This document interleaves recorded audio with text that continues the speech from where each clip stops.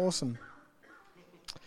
Oh, let's get into it this morning. We've got a heap of things going on this morning. It's such an exciting morning. Let's just start in the gospel with the story. Easter Sunday, Luke 24. You can read along, or you can close your eyes, whatever you feel comfortable doing.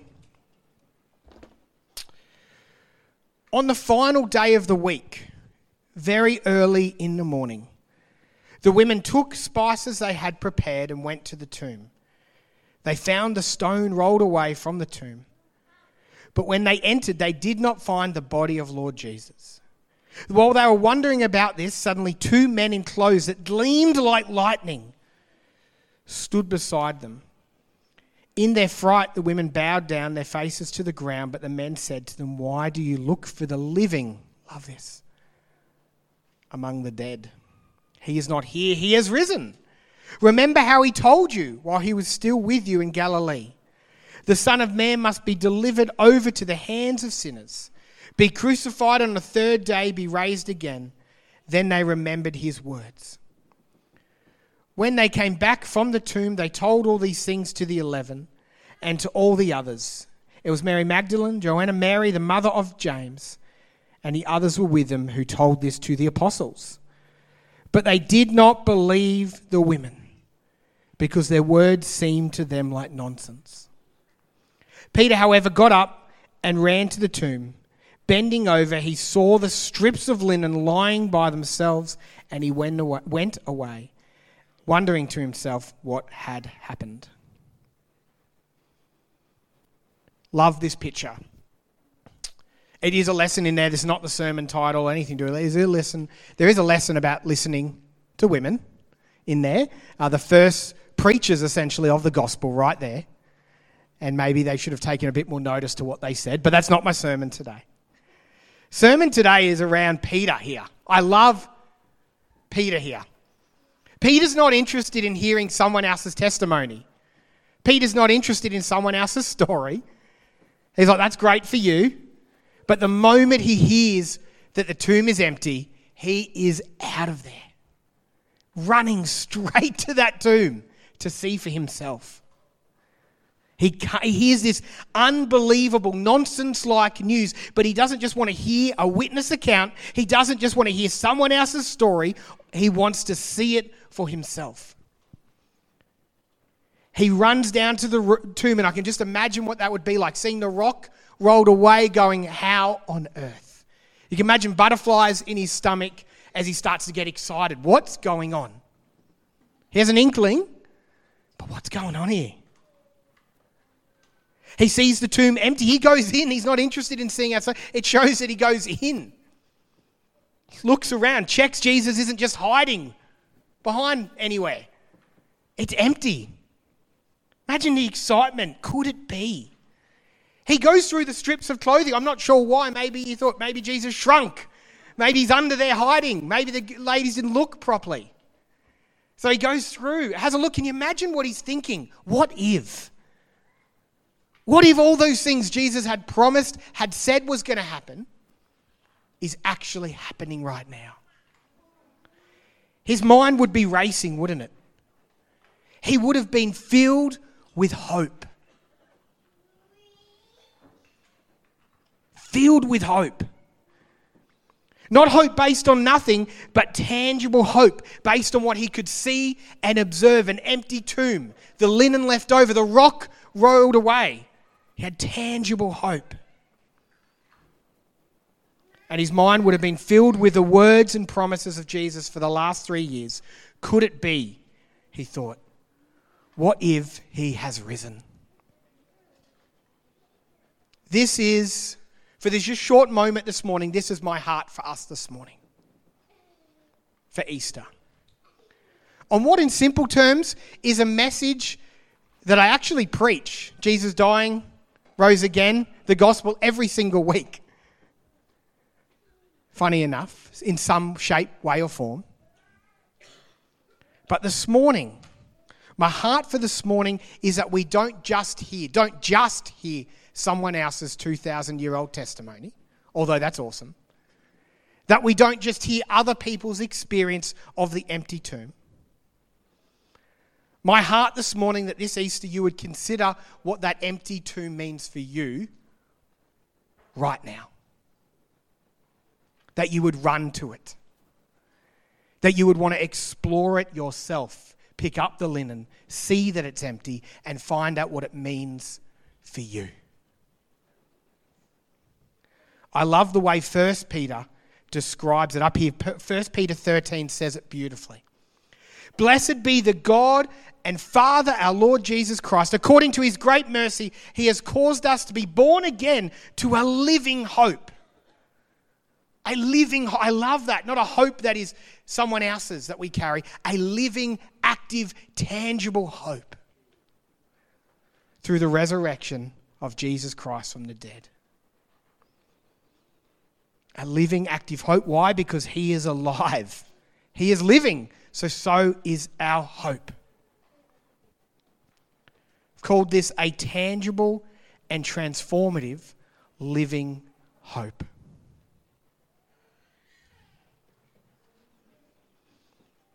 Now I know today, I just want to read the room for a moment. I know today that there's many different people here this morning. And you'll come with different backgrounds. Some of you are every Sunday, as my wife said. Some of you are every now and then. Totally fine. Some of you have been dragged along this morning. You have to come to church. It's Easter by your parents or your grandparents. That's okay. Welcome. You're here now. Whatever your story. Maybe you accidentally walked in. You thought the op shop was open today. I don't mind, but you found yourself here. This morning, this is what I want to talk about. You might have questions about the historical facts surrounding the open tomb. That's not what we're probably going to cover today. Not because I can't find any, but there is too many and it's a message in itself. But I want to give you a way to do a bit of a Peter and run and explore. So please, if you do have questions about the historical evidence, the witness account of Jesus' resurrection, come have a chat to me. I love that conversation. Also, we also have a couple of people in our church. James, many of you will know, one of our elders, was a science teacher and has studied a lot around apologetics. And Malcolm, a fairly new member of our church as well, studied apologetics as well. That is around defending the faith, looking into the evidence around these things. And believe me, some have said there's more evidence that this happened than Julius Caesar even existed. There is evidence. That's not what this morning's about, though. But if you're curious, come have a chat. One more recommendation. You'll see a little bookshelf out there. We have a couple of copies of a book called The Case for Christ. If you're curious about it, just grab it. Bring it back so someone else can use it, but just go ahead and grab it and look through that bookshelf and read that. That's a great... forensic scientist set out to disprove this and became a Christian. So again, not the message this morning, but I do want to give you a pathway forward if you are curious and you want to check out the tomb yourself, a bit like Peter running down there. This morning I'm interested in, how does this apply to you today? What does the risen Christ mean for you right now? And I just want to do that in 3 simple invitations. Is that all right? Even if you've just walked in because you thought the op shop was open, is that all right? You're here now? Amen. All right. A living, tangible, and transformative hope. The first place a living hope can affect your life today is for your past. A living hope for your past. You might say, how does that offer me anything right now? Good question. But tell me, how many of you sitting here right now, whether you admit it or not, your life has been shaped around one little comment a teacher made, negative or positive? How many of you have been shaped by your parents and how much they loved or cared for you? An event, maybe an event that happened in a church. Maybe you're here this morning and you're nervous about being here because churches bring up a whole heap of stuff in your past. You're worried you're going to get told off. You're worried the roof's going to cave in because someone somewhere said something. So don't tell me your past doesn't affect now. But a living hope, a living and active, tangible and transformative hope means that it affects your past. to start. Let me read a story to better explain this of Jesus, the risen Christ, with Peter on the beach after he's royally stuffed up pretty much the entire weekend. Peter ruined the very first Easter. And then here he is on the beach with Jesus, and look what Jesus wants to do to his past. John 15:21. When they'd finished eating, Jesus said to Simon Peter, "Simon, son of John, do you love me more than these?" If you don't know, Simon was his first name. Jesus renamed him Peter. And so him saying Simon Peter shows where Peter's heart is. It's a little unsure. And if you don't know, Peter absolutely denied Jesus 3 times. Said, "I don't even know the guy. How dare you say I know the guy," as Jesus got crucified. So you can imagine he's a little shaky. He's a little shaky when Jesus says, "Oi, Simon, Peter, come here." He says to him, "Simon Peter, Simon, son of John, do you love me more than these?" "Yes, Lord," he said. "You know that I love you." Jesus said, "Feed my lambs." "Go, do, be." Again, Jesus said, "Simon, son of John, do you love me?" He answered, "Yes, Lord, you know that I love you." Jesus said, "Take care of my sheep." The third time he said to him, "Simon, son of John." Jesus poking a bit here. "Do you love me?" Peter was hurt because Jesus asked him a third time. "Do you love me?" he said. "Look, you know all things. You know that I love you." Jesus said, "Feed my sheep. Very truly I tell you, when you were younger and dressed yourself and went where you wanted, when you're old you will stretch out your hands and someone else will dress you and lead you where you do not want to go." Jesus said this is to indicate the kind of death which they say Peter might have been crucified upside down, but either way we do know that he was a martyr, and so he eventually did back up this love in a very real way. But Jesus on the beach there is not interested in his past, interested in his mistakes. He wants to redeem him. He wants to make him new again. He's not interested in what that school teacher said about you. He's not interested in what that church person did. Oh, he is interested, sorry.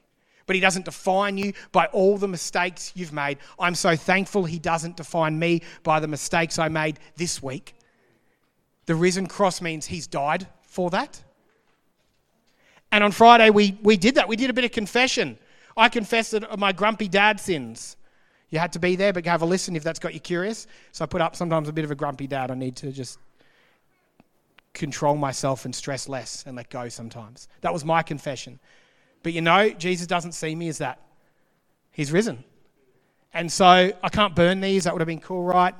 But we've got fire restrictions and stuff like that. But what might be, I'll just chuck them. Because these things don't define you when you're in Jesus. He died for them. He turned what was an ancient symbol for death and a symbol for empire, and he redeemed it to be something we wear as jewelry, a symbol of hope. What do you think he wants to do with you and your past if he can do that to 2 bits of wood? The living hope means you don't have to live in your past. Yes, it still hurts. But if you run to him in the empty tomb this morning, he can redeem you, he can restore you, he can bring life to dry bones. Amen? Oh, good kids. Love having you in church. That one's a bit sticky, but he's still paid for it.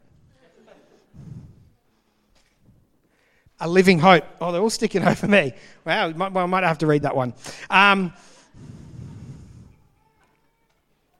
A living hope. A living, tangible, transformative hope. Number 2, where it can affect your life, is the future. A living hope for the future. Mate, the future is scary. Has anyone turned on the news lately? It sounds like the start of a comedy line. Anyone seen the news lately? But has anyone seen the news lately? The future, anyone else want to admit the future is looking a little scary? Just me? Wars, rumours of wars, rumours and speculations of complete financial collapse, really hard financial times. Our food help here has doubled, if not tripled, over the last few months. It is tough out there. It is scary. It is hard. New diseases at every corner. I read something about them unthawing like a 4,000-year-old disease they found. That sounds fun and scary. More hatred and division than we've seen ever. Everyone's divided. Crazy dictators with nukes in other countries. The future freaks me out a little. And when we're met with that, we have two options. There's only really two options we can do when it comes to looking at the future. One is we pretend. We pretend we have some sort of control. Maybe we do a bit of prepping. I'm not knocking this. Maybe put a couple of extra baked beans away.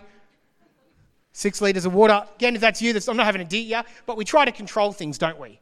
I reckon one of the ways we try to control things is information. We just... Info. We think if we know what's going on, somehow we'll control some crazy dictator with a nuclear warhead.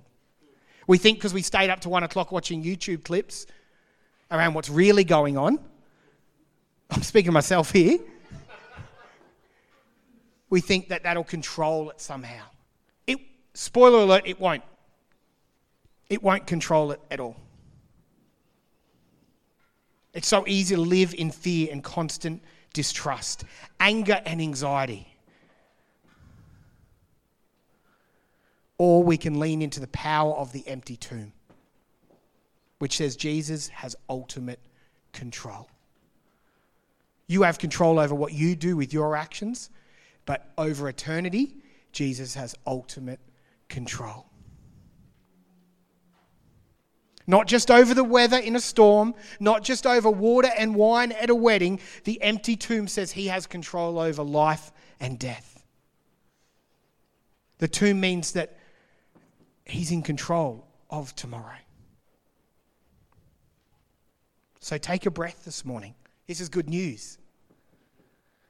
No matter how dark this all gets, no matter how bad things seem in this season, the tangible, transformative hope of the tomb says the worst thing the world can do to us is kill us. And even he's got control over that. It's kind of like the cheat codes. I know lots of you may not game, but we've got the respawn codes. It's still horrible. Death is still scary and horrible. I'm not saying that. But when you're in Jesus, you know who holds the keys of what comes next. A living hope. We're going to be okay. The book of Revelation, some people, and again, not knocking this, they do the maths, they carry the 10, and they've planned out what every single horn and eyebrow of any monster in Revelation means, and they try to control it. And that's okay, that's fun, that's cool. But the message of Revelation, I tell you the message of Revelation, it's in the end, he wins. So go ahead, count eyebrows, count horns, work out which see, that's okay, that's fun, right? But as long as you don't miss that in the end, he wins. In the end, he wins. So whatever you're going through, in the end, he wins. He wins. We're okay. Whatever this throws at us, he wins.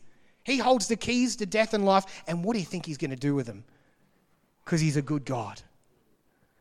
A living hope for the future. Lastly, it's a living hope for today. A living hope for today. The empty tomb, the absolute offensive, world-changing, calendar-setting, formative event of the resurrection has power today. Has power right now. Before I speak to this, I want to clarify what I mean by power. What I'm actually asking you to run towards. What am I saying? What do you got hope in? You might be saying. Because it does offer you a redemption. I've talked about that for your past. It does offer you a hope for the future. But these are just byproducts of the empty tomb. Not the cell.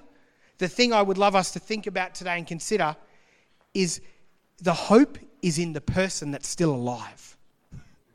It's in the King that is risen. That's a little bit confusing. Let me say it this way, a little bit more straightforward.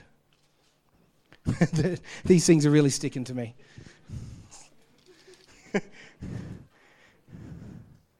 that business, that bank account, that celebrity, that health guru and his ice baths, that tech guru and their ice baths, that political position, that empire, that hero, that tradition, that perceived, that degree, that education. Not evil things, by the way. I'm not having a go at any of that stuff. But one day, they'll be dead. Or rust and moth will destroy. That thing that you're holding on to will pass, will be gone. That hero, whether they're going to take us to Mars or they're going to create AI, they're going to die at some stage. So when I say hope, tangible, transformative hope, I'm talking about the King that did die and rose again. That's what I'm saying. I'm not saying hope in a product. I'm saying hope in a person, God and his present Spirit. Amen? So this morning, don't consider a product. Don't consider a thing that you'll get. Consider putting your hope in a tangible personhood of Christ and his Spirit.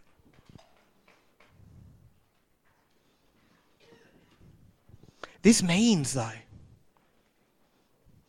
this low-level exhaustion for those that are exhausted after the COVID season, for those of you that have come in today and you barely made it here today because you're done. You're tired. Maybe it is the financial stuff. Things are tight. Maybe you're sad. You're really sad. Maybe your heart grieves for a loss. Maybe your heart grieves for someone that isn't here today. They're alive, but you're not here today. And you're like, I wish they were here with me in Easter. I wish they knew the hope of Jesus. And maybe every night and every morning you wake up and they're the first person you think of. Because your heart aches for them to know the tangible, transformative, living hope of Jesus. Maybe it's a health. We have, in this church, a lot of health stuff going on. Maybe that's what you're carrying around today. We all would have walked in carrying different things today. Please know this morning, not just for Peter, not just for the person beside you, that living, active hope is for you today. He is risen. The same merciful, forgiving, loving Christ that died on that cross for you back then, his Spirit stirs with us today.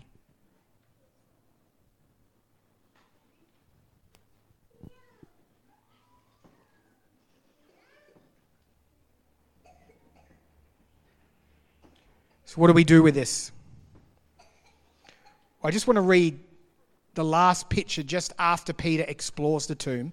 And I think it's a beautiful picture, a real tangible step if you're stirred today around exploring the living hope afresh. John 24:36. It's just moments after,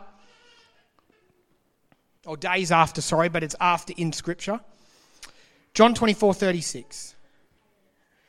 They're all in this house. And as they were talking about these things, Jesus himself stood among them and said to them, "Peace to you." But they were startled, of course, and frightened, and they thought they saw a spirit. And he said to them, "Why are you troubled? Why do you doubt arise in your hearts? See my hands and my feet. See me. Come at me. See me, touch me and see. For a spirit does not have flesh and bones, as I see that I have." And when he had said that, he showed them his hands, he showed them his feet. And while they still disbelieved for joy and were marveling, I love that. It's like disbelief, there's belief, there's joy, there's marveling, we're not sure, there's sure. Doesn't that sound like a church?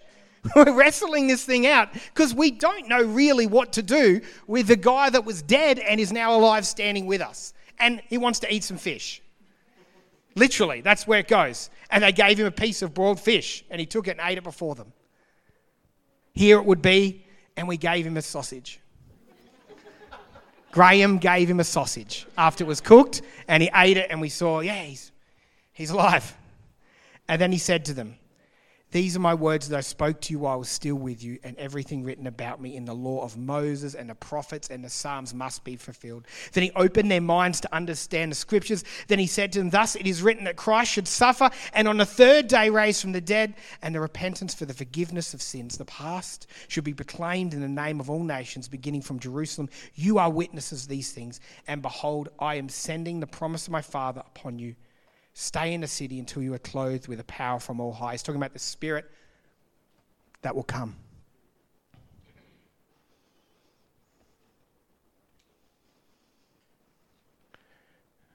My invitation, I guess, is a very tangible, hopefully, and very practical.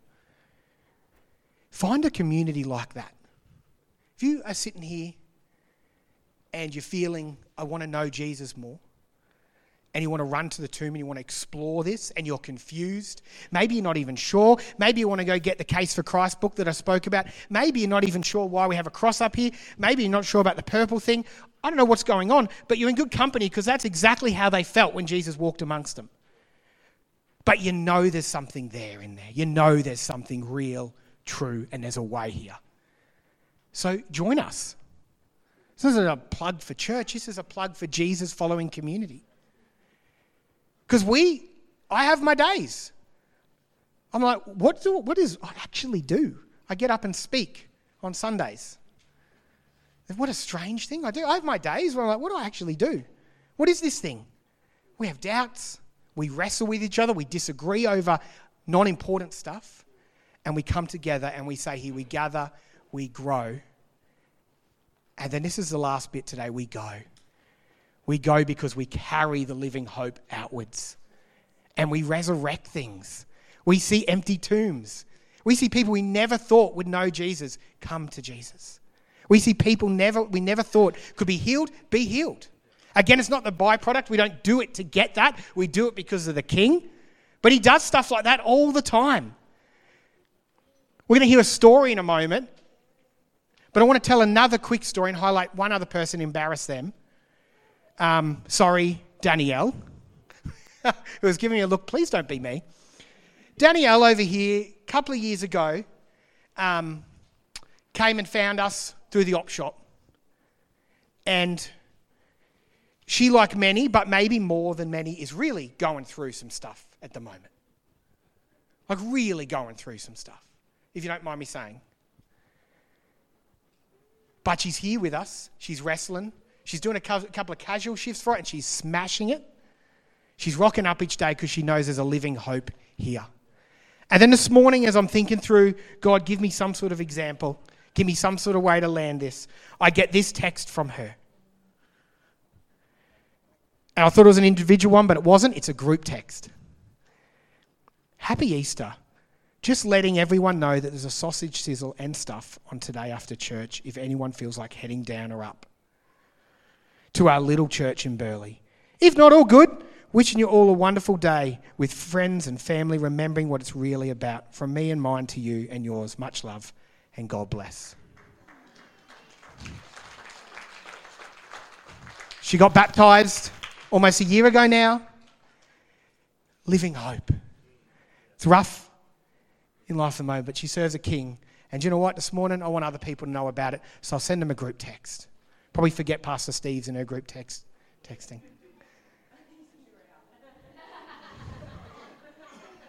And not trying to make this overcomplicated because it's not. He came to us. He walked amongst us. He walked in rooms where he fed him fish and he showed us his hands and feet. I invite you to explore this morning. I invite you to go run to the tomb. See for yourself. If you've got something better that's going to last forever, that's giving you hope, come and have a chat to me. I'm curious. I've given you my pitch. But I guarantee, like the last 2,000 years of trying to squash this thing, it's not going to be better than Jesus and what he's done. Amen? Let me pray for us. How about that? I'm going to get us to stand while I pray. And then we're going to hear one more story this morning. And then we're going to baptise that person. Father God, I don't know where we stand this morning. So hard to encapsulate a lifetime. Millions of lives changed over 2,000 years from this event into a 25-minute message. So Father, I pray you do it for me. I pray your Holy Spirit sits with us, that we wrestle with those holes in your hands, that we wrestle with those questions around an empty tomb, that we would dare pick up the cloth and see where it is, what is, and see what's in that tomb and see the stone rolled away. We'd run to it. That it wouldn't be a 2,000-year-old story for someone else, it would be a story for us. The empty tomb would be transformative to our past and we would be redeemed. It'd be transformative to our future and that we'd be a non-anxious presence because we know who wins. And it would be transformative on Sunday morning in 2023 because you're in the business of redeeming, resurrecting and giving life. And then may we be a living hope through text, through whatever means, as we wrestle this thing out and follow your ways. You are the way, you are the truth, you are the life. In Jesus' name, amen.